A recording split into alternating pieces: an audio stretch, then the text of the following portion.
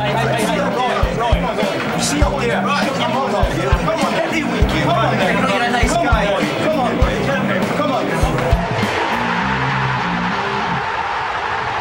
Hello, welcome back to SYOT podcast, the podcast where two unqualified football fans try to stay unqualified to talk about football. I feel like I'm struggling with that more and more as the weeks go by. Like, we're over 200 episodes in.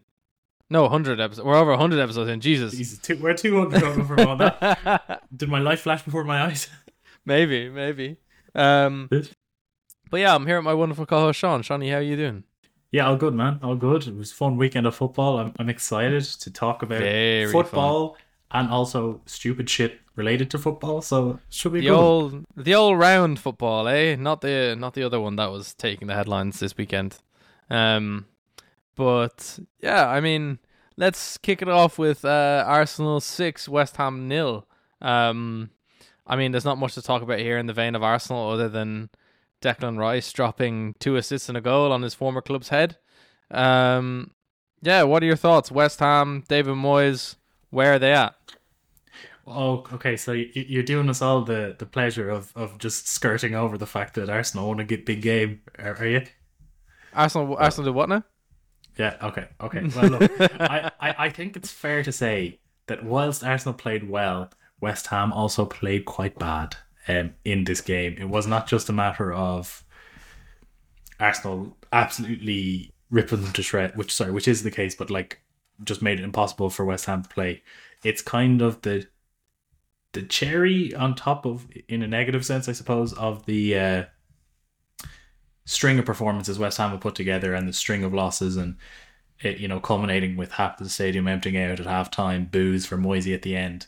And I wonder, is this the ticking time bomb that we often talk about, Owen? Is this our latest doomsday episode that we will need to track and monitor throughout the season?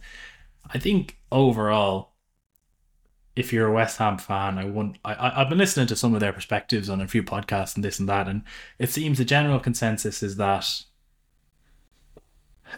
whilst he's delivered titles and delivered trophies, and he's put West Ham in a good European position, and he's the club and the fans owe him a lot of credit. The way they're setting up this year between and their performances as a whole, it has just been very, very poor. And I wonder, is it a little bit of, as we're seeing with Roy Hodgson and Crystal Palace, do you kind of stick or twist at this stage? Like, you kind of know what you're going to get with David Moyes. I hear that his contract the contract discussions have been put on pause on the back of this result by the West Ham hierarchy. But yeah, ultimately, when you're playing pretty turgid ball where you're kind of meant to be a top 6, top 8 team, and you more often than not cannot dominate a game, when the onus is put on you, and I think that's why West Ham have a few freak results. It's like the onus is put on them to play and to break down teams, and especially when they lose their one creator in that position really is Paquetá, because whilst Kudus is an exciting player, I think he's far more direct than he is like a lockpick that Paquetá would be. And equally, there's only so much Calvin Phillips, Ward-Prowse, Souček and Alvarez can do from the deep line position to unlock a defence. So, I don't know. Set pieces and counter-attack seems to be the way with West Ham, and I don't think that's enough for the fans at the minute, Owen. I would say you watch this game with great interest. So, what would you say on West Ham at the minute? No, I agree with you. I think, when you're talking about unpicking a defence, unpicking the lock of a defence, that's a problem enough when you're missing your lockpick like Paquetá. And then when you're talking about unpicking the lock of a defence that is Saliba and Gabriel, that's not ideal. That's really not ideal. Any Premier League defence is going to be hard to break down, but when you're missing your guy who does it and you're facing those two, it's a bit of a nightmare. Because they are just, every time I watch them, and it's starting to really stand out now that the sort of gears are going in the team. It's just these two guys together. It's terrifying. It's scary how good they are together. Obviously they had their little boo-boo against Liverpool, but otherwise this season in general, they've been fantastic. I don't think you can pin your goals tally specifically to your centre halves, but you know, I think in Arsenal's case, they've got a pair of very good ones. It's no secret. I've kind of gushed about Paquetá for like I think a couple of years now. I think he just screams Arsenal player to me, and I mean that in the complimentary sense. I know he was almost going to City in the summer, but yeah, I think he's a phenomenal player. When you're missing a player like that, you're always going to struggle.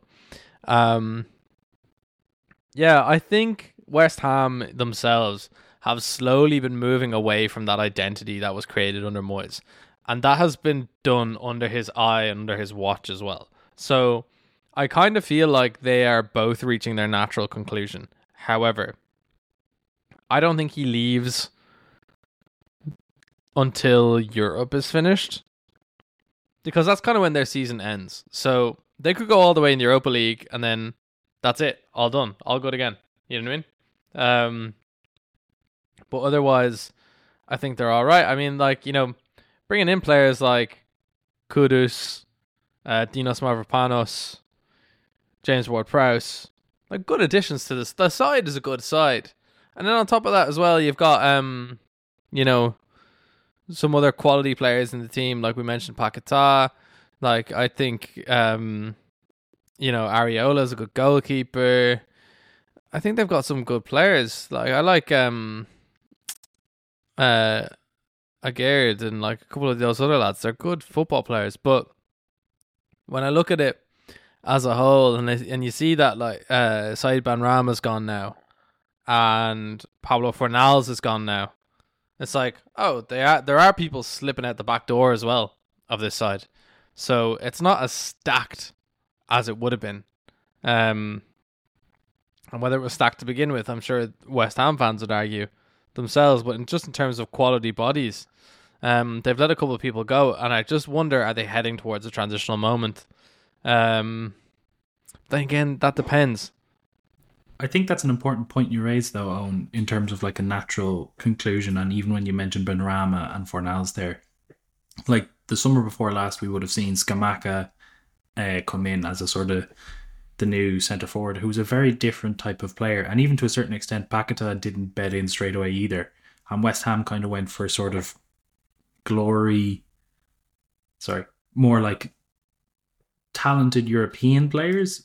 And like, I'm not to reduce Moyes down too much, but there is a bit of a trend in the players he does utilise. And I think last summer, on the other hand, you saw that they flipped back. You know, as you say, they bought Ward-Prowse, they brought in like Kudus. Yeah, okay, that's a bit of a flair player, but even the way they brought in Alvarez, who's the way I've seen him play anyway this season, is very much a sort of destroyer defensive midfielder.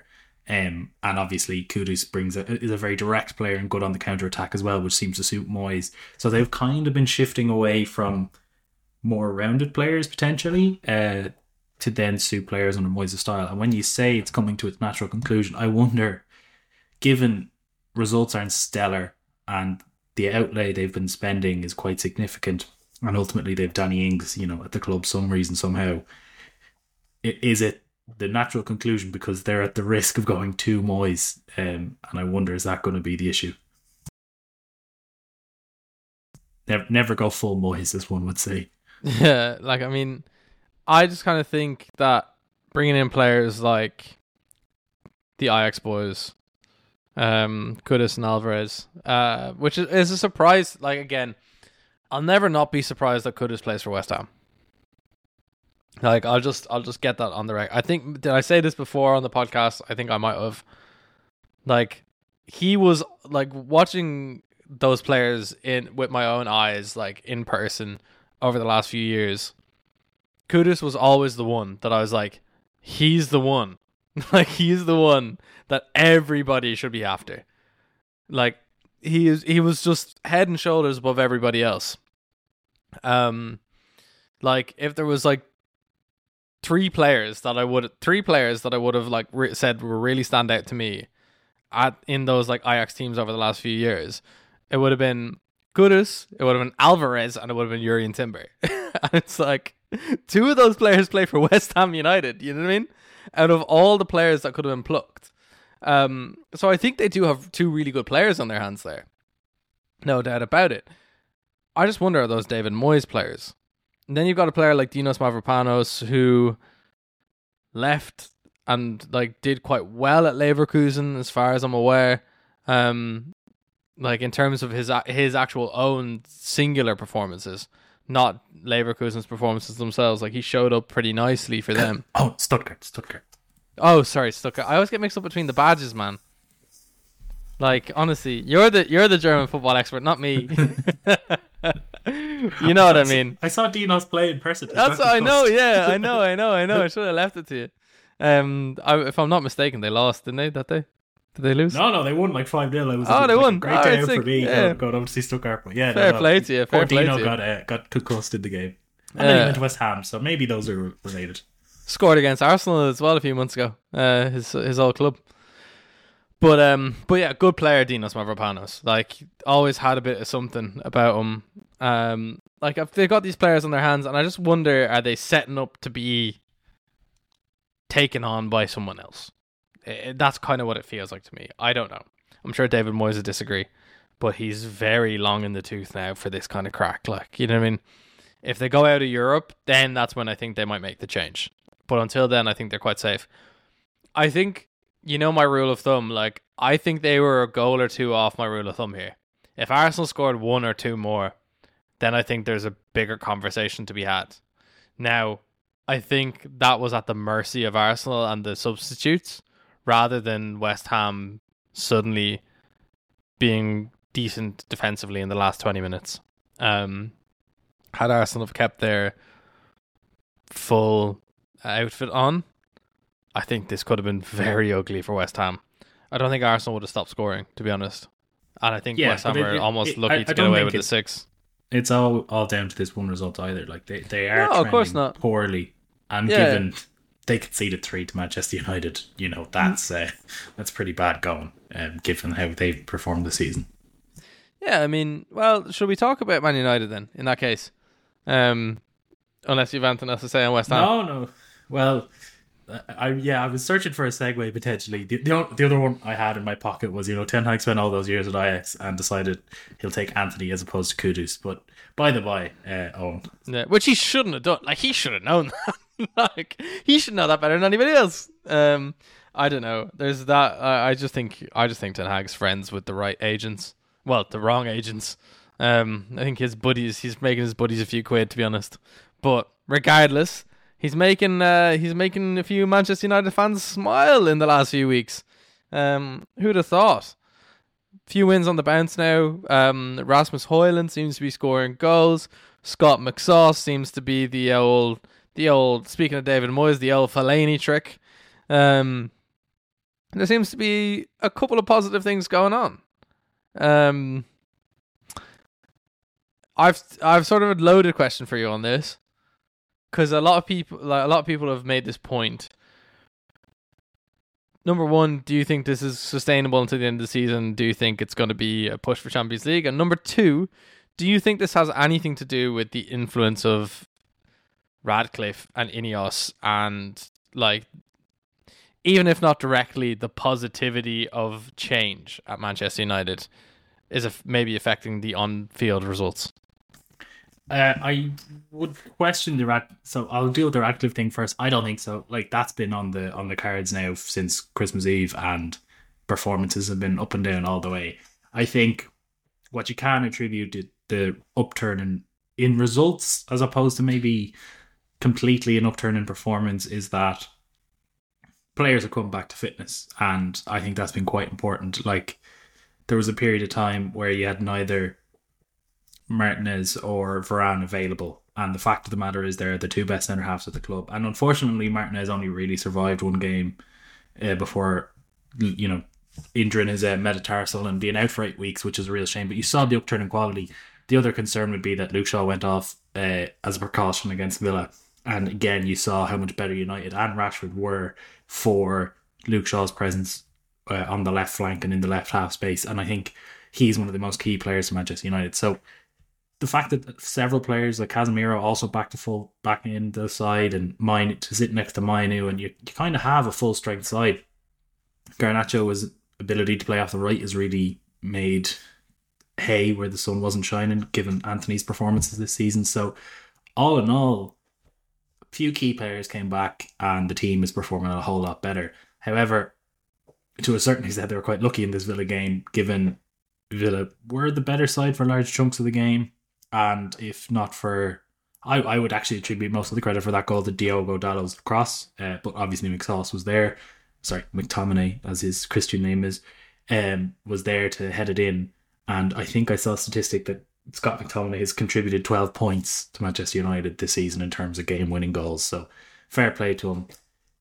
That's great as an option off the bench, but given McTominay was playing a fair few games, and just before Christmas, Owen, I don't know if you recall, I was given instinct that, you know, the whole attacking plan seemed to be geared towards McTominay crashing the box, leaving United quite open to the counter-attack. In terms of a Champions League push, it's funny, they have kind of dragged themselves back into the picture, especially by beating Villa, who are next above them. They might pip someone to the post, be it Villa or Tottenham, in fifth if results continue this trajectory. And I think if they do beat Luton on the weekend, that's the fourth league win in a row. You know, that is building momentum. And so long as Casemiro or Varane or Maguire don't get injured, or Shaw especially, there's a chance that this could come good. And like, you know, you've got a few players like even Malacia to come back. You might, even if Shaw does get injured, then you'll have at least an orthodox left back to play in the position. Mason Mount, you know, remember him, Owen? He has to come back into a side in which he's barely featured. Like, I watched the Wolves game. He did his best. I missed his next game, and then by the third game of the season he was injured or something, as far as I recall. So I've barely seen him play. But look, the main thing is Højlund's scoring goals. Mainu's playing fantastic in midfield and potentially could save United 60, 80 million in the transfer market this summer just by the way he's performed and emerged from the academy. So I don't want to write United out of the Champions League picture. It's just that Tottenham and Villa have been a whole lot more consistent for a whole lot longer than Manchester United, and given how the season's gone thus far, you would question. Like, United have only just gotten back to a 0 goal difference zone. They were in the negative for many a week until this point. And even the results they have achieved is against West Ham's, you know, as we were discussing, who've been quite poor recently, a last minute winner against Villa, and that calamitous 4-3 win against Wolves, in which they should have done a whole lot better in defending. But as I say, players are back fit, and maybe they can build on this. I don't know, from your perspective, what do you think? Do you think United are going to be in the picture, or is this just all an illusion that sometimes they play nice football, but only sometimes? I mean, like, Champions League, it's maybe a little bit too early to say, because but that also depends on how many Champions League places there are available, to be honest. Like, because that metric is sort of a bit messed up in my head now, you know what I mean? I'm not sure.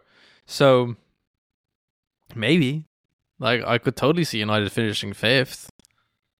You know what I mean? So, if that's good enough for Champions League football, then yeah, absolutely. I like the look at Mainoo. What I will say is that there have been a lot of like false dawns with players like him.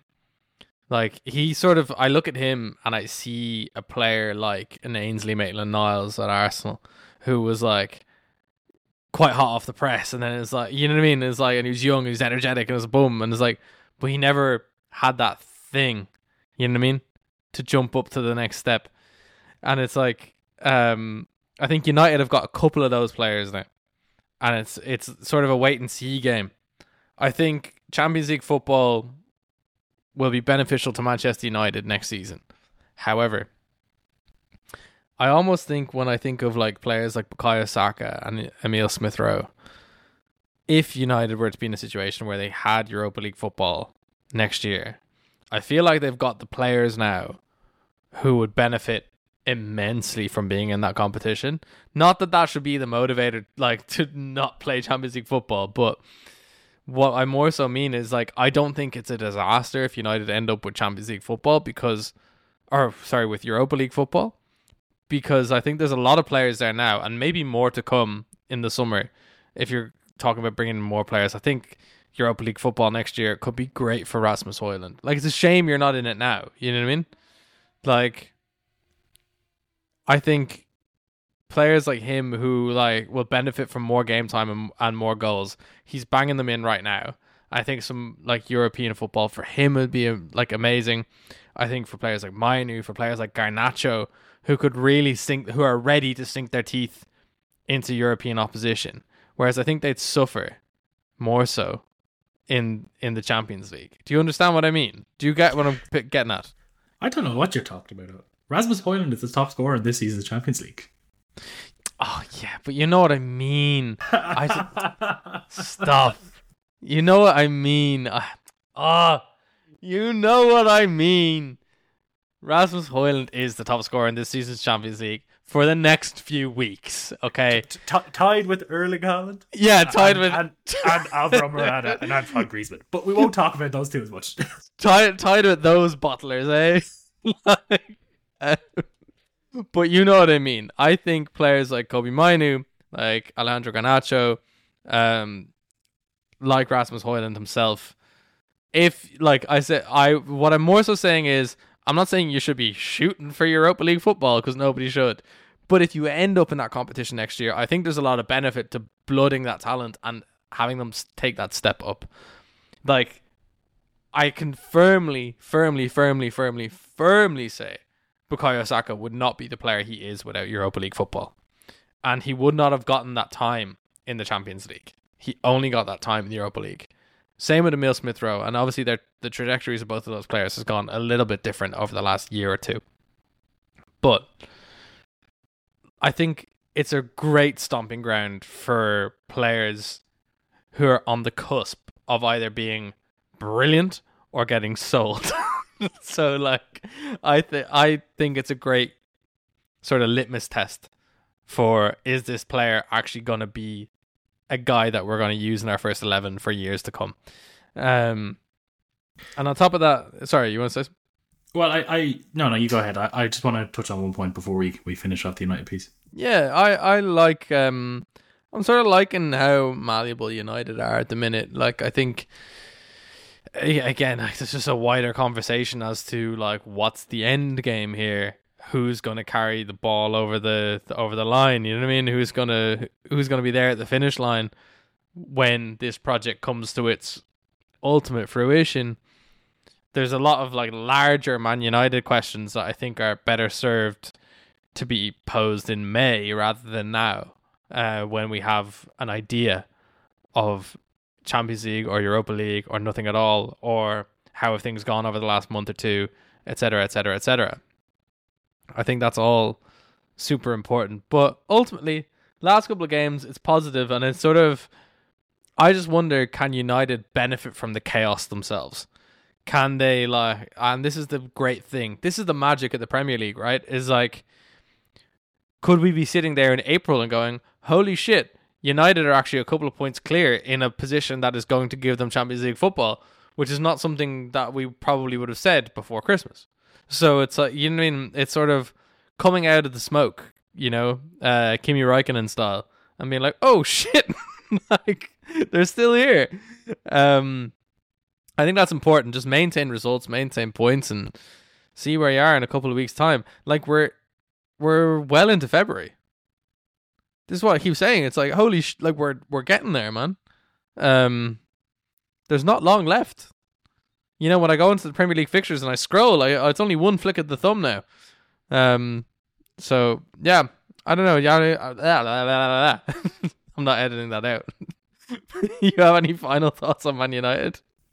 Yeah, I just briefly, like, to kind of circle back to what you were saying about Mainu and like Garnacho. I think is too, like, Højlund. You know, there's that image of him sitting on the side against West Ham, but like, I when you're talking about them and Saka and Smith Rowe and Europa League and everything else, and like, I would say I get the point totally, but when it comes to like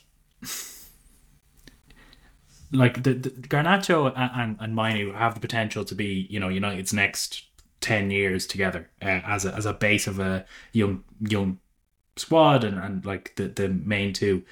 I don't agree with your assessment of Mainu per se. I think he's the first, you know, I've seen many United player from the academy come and go and not really, you know, it was Brandon Williams, we had Makeda, we've had all sorts. I don't want to go through the whole list, but like, mine is the first one that's come into the team and gone, like, he's 18 and he looked head and shoulders above everyone else in the squad. Now, it also is probably because the squad was in a chaotic state. However, watching him boss around senior players and be like, even the way he interacts with them and he knows what he's doing, he's a player who always seems to have time on the ball.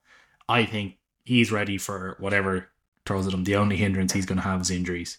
Garnacho, on the other hand, probably could learn how to attack against a settled defence, because that guy is very much just headless chicken.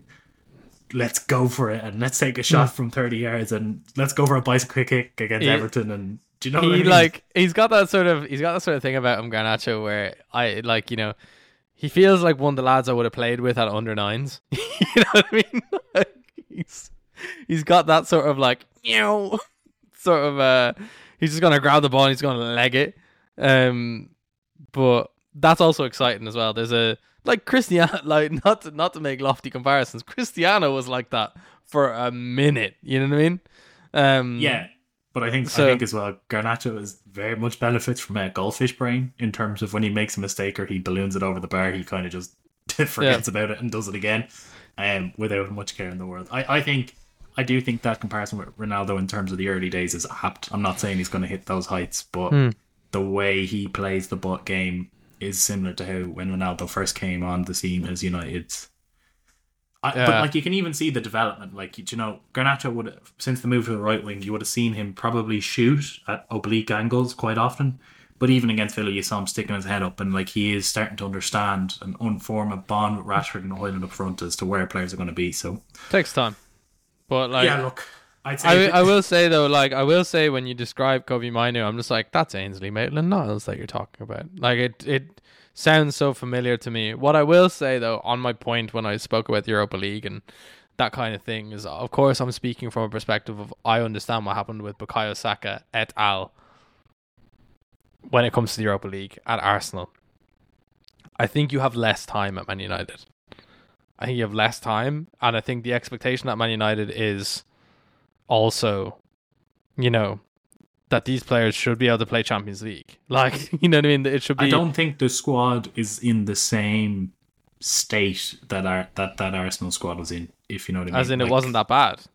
It's not that bad. Well, even it's not that bad, and like, but you also don't have the the problem children are on loan or have been kicked out of the club per se. You don't have an Ozil or the like kind of hanging around, and there isn't as much of the Kolasinac's and Mustafis as well. Those kind of players who had to be cut loose over a period of time, and they were all around at the time. Like, they were all pretty present.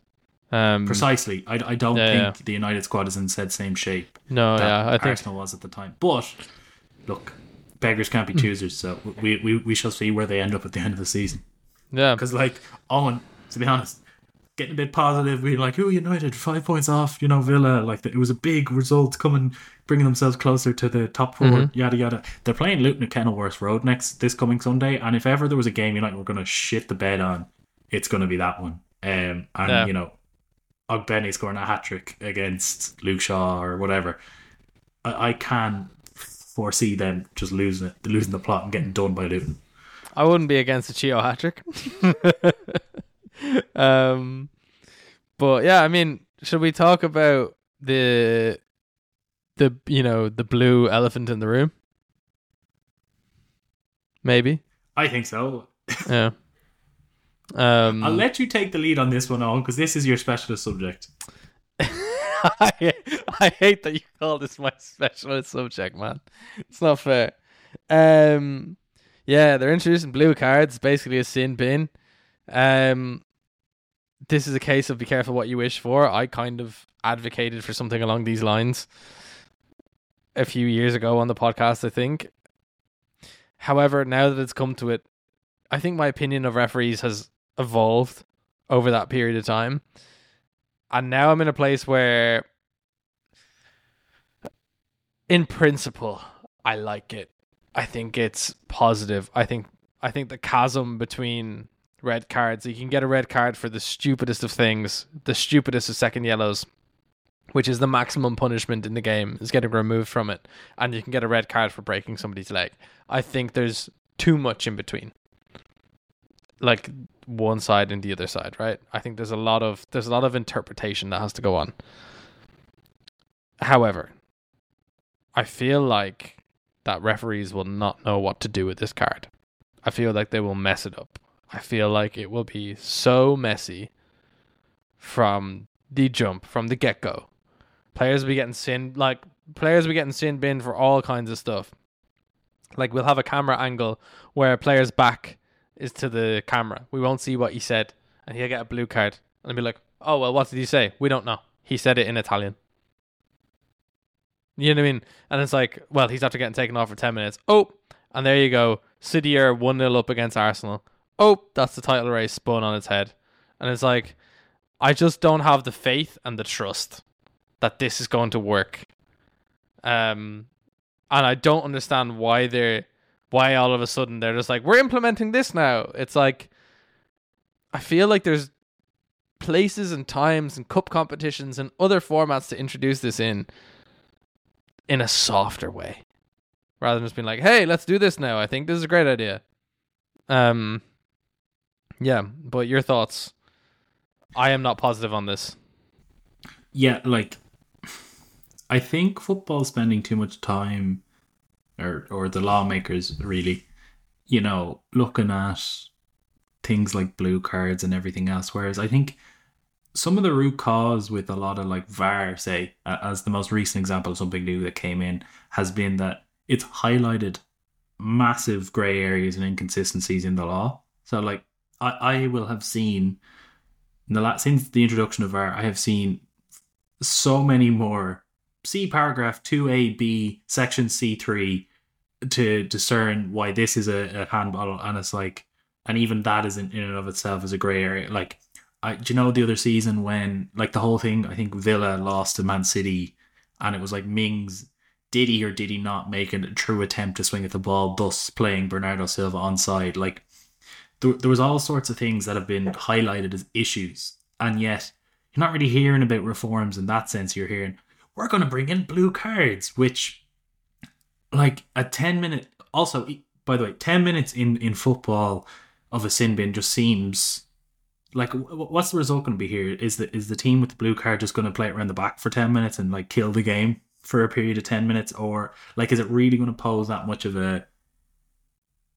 like, it's hard to do that for 45 minutes. Do you know what I mean? When there's a red card for your side, but you could probably style it out time. Like, do you know what I mean? Is it just going to cause more? Keep the ball out of play? Like, just like go out for a throw? Time waste. Yeah. Is that, like, are we going to get double, triple, quadruple blue cards at once? Do you know what I mean? And like, even the application and the definition of what's cynical and what's, like, we've seen it this season. Exactly.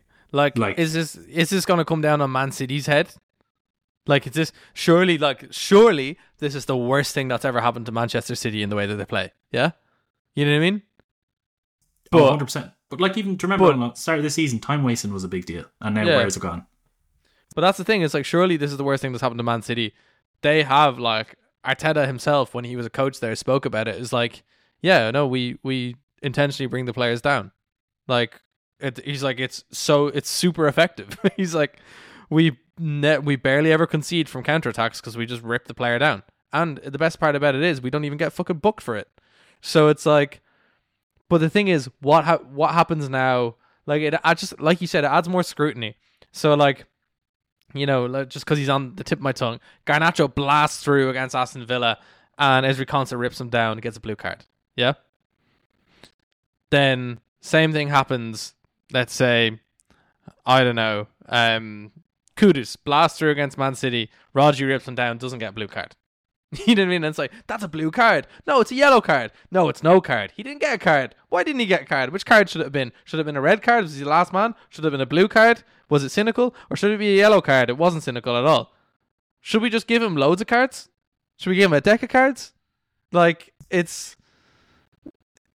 just feel like, in my opinion, and I feel like this opinion is correct, the referees are already struggling with handling the interpretation of the game in the Premier League. There's a lot of pressure on them. I do sympathise.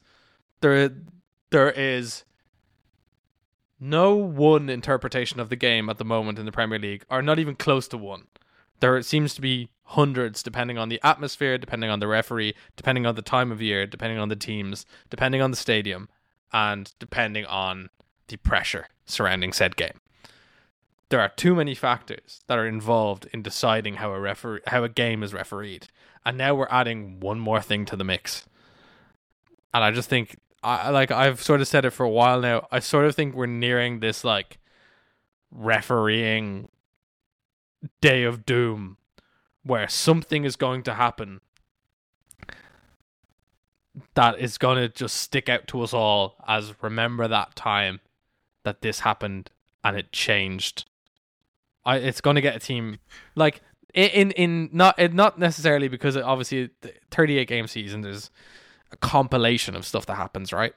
But what'll happen is it'll happen at the end of a season, maybe this one, maybe the next one, where it will lose a team a title or it will get a team relegated, and there will be this feeling of soreness that is just non-curable. I don't know about that on, because I think there's enough examples in history and that's never happened. Like God, the failure of the goal line technology. Oh yeah, no, I know. Like, and Lampard, yeah, I know. No, I know. I'm saying I agree with you. I agree with you. But what I'm saying is, football is edging towards this hyper scrutinous sort of direction, where we have VAR now, and we have 3 different ways of looking at fouls or other means, right? We have, so this to me is only the beginning of the expanse. There will be more that will follow this, and there'll be a something for everything. You know what I mean?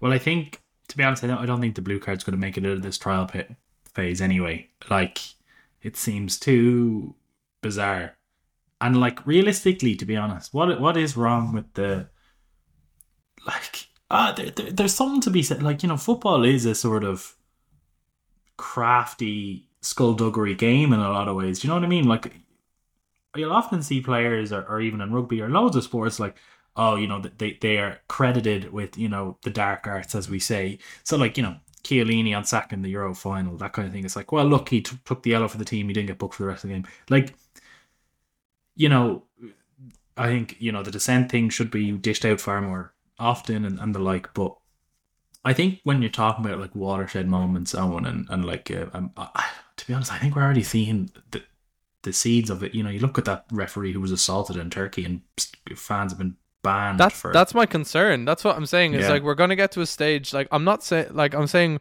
what will happen. Like, let's be realistic. Something like that, probably. Yeah. Like, do you know what I mean? Like, yeah, or something like that. Refs could go on strike. The Premier League shut down for a period of months, maybe.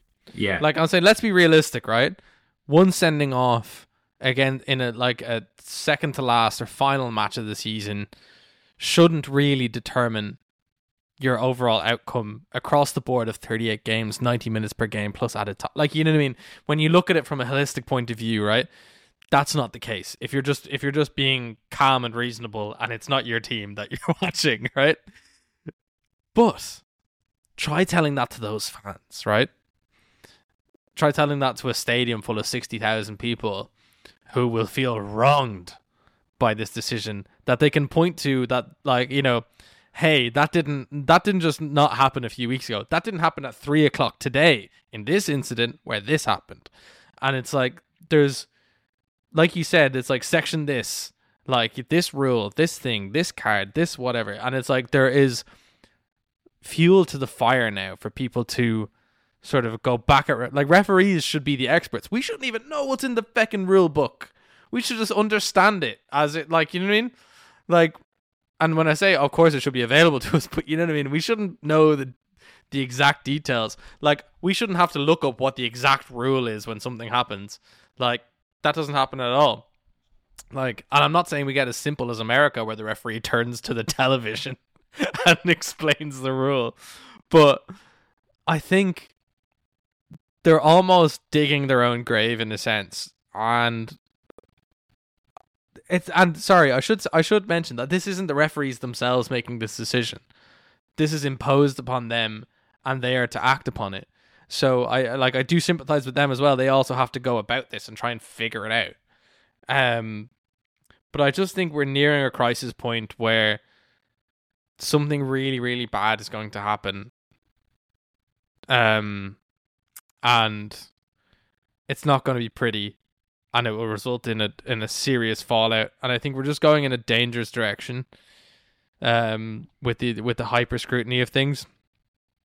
I mean, not to sound like an old fart or anything, but I sat down with a friend a few months ago when we were watching a championship game, because he's a fan of a championship team, and it was so enjoyable.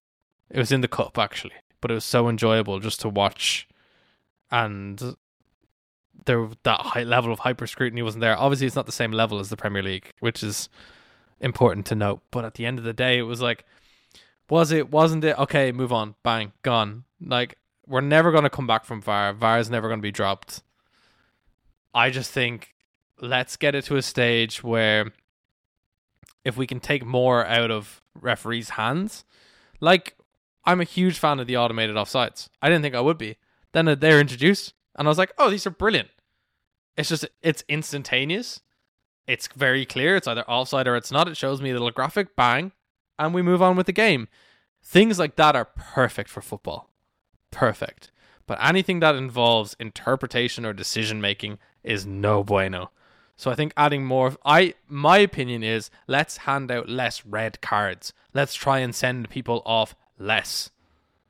Let's try and make sure that it's 11 versus 11 and that the ultimate punishment is dished out if and when necessary, and then we're good. Let's keep the ambiguity out of the game, and I think we're in a final place. I don't think this needs to be a thing, is my ultimate line on the whole situation. Yeah, I think it's just adding, like, certain things like that automated offside, like, make the refs' jobs easier. I don't think this does. And, like, when you consider, like, should you lose your goalkeeper for 10 minutes and like stick an outfield player for? Do you know what I mean? Like, in rugby they've rolling subs, so that if your hooker is or a prop is sin binned, you send on a replacement. So you're enforced by the rules so that you don't go to uncontested scrums. So you lose out somewhere else. Like, is that going to be part of this if your keeper's because keeper's a specialist position. You can't rely on Giroud, for Milan last season or earlier this season to step in between the 6 or 10 minutes. That's just kind of mad. So I think there's too many ifs, buts, and maybes, and this just makes things more challenging than it should. Apparently, it's been successful at grassroots, but I'm not sure. But of course, it's successful at grassroots, especially for dissent. Like, no child should be telling a referee to F off. To be honest, I think that should be a red, though. Have we ever told this? I don't know if we told this story on the podcast ever. That you once told me. You once told me off for giving out to a referee. Do you remember that? Not especially on, but from our time playing together, it wouldn't shock me that I did. Yeah. You would have done that. Yeah. I believe it was probably my third or fourth game. We were playing rugby, by the way, so completely unacceptable to say anything to the referee at all. But I did, coming from a background in soccer, so yeah, it explains a lot. But I did have a bit of a word with the referee, and it was Sean who told me off not to do that. But yeah, there's a little tidbit. That was over 10 years ago now at this point, I believe. I wonder, does that inform our contrasting opinions on the matter? It's a very, like, for anyone who's listened to the over 100 episodes that we have of this podcast, that probably doesn't surprise anybody. But yeah, did get one or two sin bins. But that was very, like, very, not for dissent, by the way. So that's fine.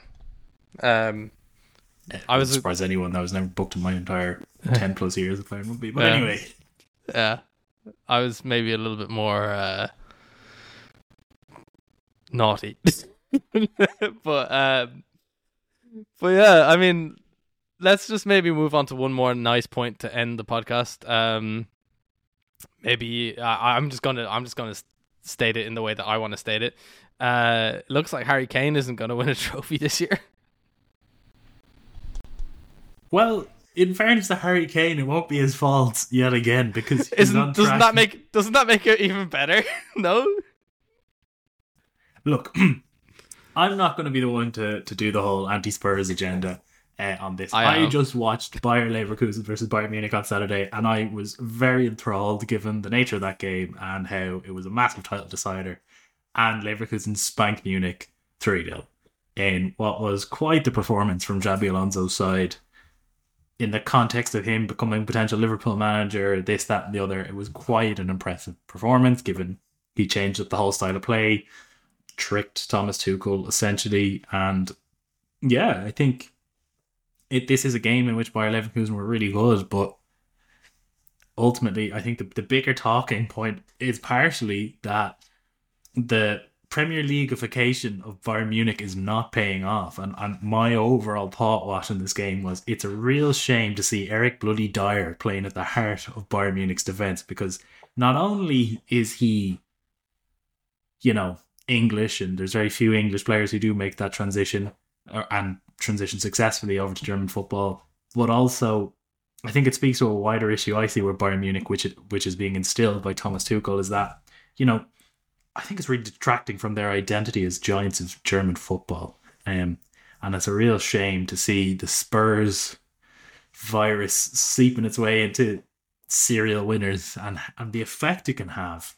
But sorry, I said I wasn't going to lay the boot in on Spurs. I'll leave that to home. But yeah, it's just gas to me. This game was so on so many levels hilarious because not only do you have, as I say, Eric Dyer playing for Bayern Munich, that should never have happened in my opinion, given Dyer's quality. But equally, Stanisic, Leverkusen's right back, broke the scoring deadlock, and he's on loan from Bayern Munich. He scored against his own side, and it's a situation which is even made more hilarious for me, given Bayern Munich found themselves in a position where they needed to sign a right back in the transfer window because they let Stanisic go on loan to Bayern Leverkusen, and that they didn't have enough depth in that area. And they're also just letting Tuchel decide, you know what, Mazraoui's not up to it, Kimmich isn't up to it, this, that, and the other. The power that Tuchel is wielding and not wielding well is brilliant to me. I really enjoy his downfall as Bayern Munich manager, because I think Nagelsmann was somewhat hard done by, and even the fact that Bayern Munich sacked Oliver Kahn and Salah, what's his name? Salah, they're two directors on the final day of last year, despite them winning the league. They kind of become quite Manchester United-esque in their performance off the pitch, which is now bleeding into the pitch, I think. But yeah, no, just a fun game, brilliant to watch, and I hope Bayer Leverkusen finally win the Bundesliga, because that would be brilliant, and Xabi Alonso is a great coach. As a final note, just before we end the podcast, because I think you covered everything, I don't think I have to say anything more. Have you ever seen the award that they give the top scorer in the Bundesliga? A literal cannon. If Harry Kane has to hold his little cannon at the end of the season, having not won a trophy to put next to it. Yeah, but does that matter at the end of the day? He'll probably go on to win the Bundesliga next year, or the Pokal or something like that, right? But it's just still the Pokal as well this year. So yeah, that's what I'm saying. This is the last straw. He could well win the Champions League. No, he won't. Let's just no, he won't. But I just love the idea of them not winning. Even he might do it next year, but even in his inaugural season away from Spurs, he couldn't do it, and it'll just live with him forever. And if it doesn't live with him, it'll live with us. So fantastic stuff. But I think that's all of us covered for this week. Some more games. We're kind of getting back into Champions League season now, European football season. You can get some early nights during the week. Don't know what you're talking about. Yeah, but listen, man, you know how I feel now. But yeah, man. Until then, Shawnee, my friend, I'll see you out there. I'll see you out there.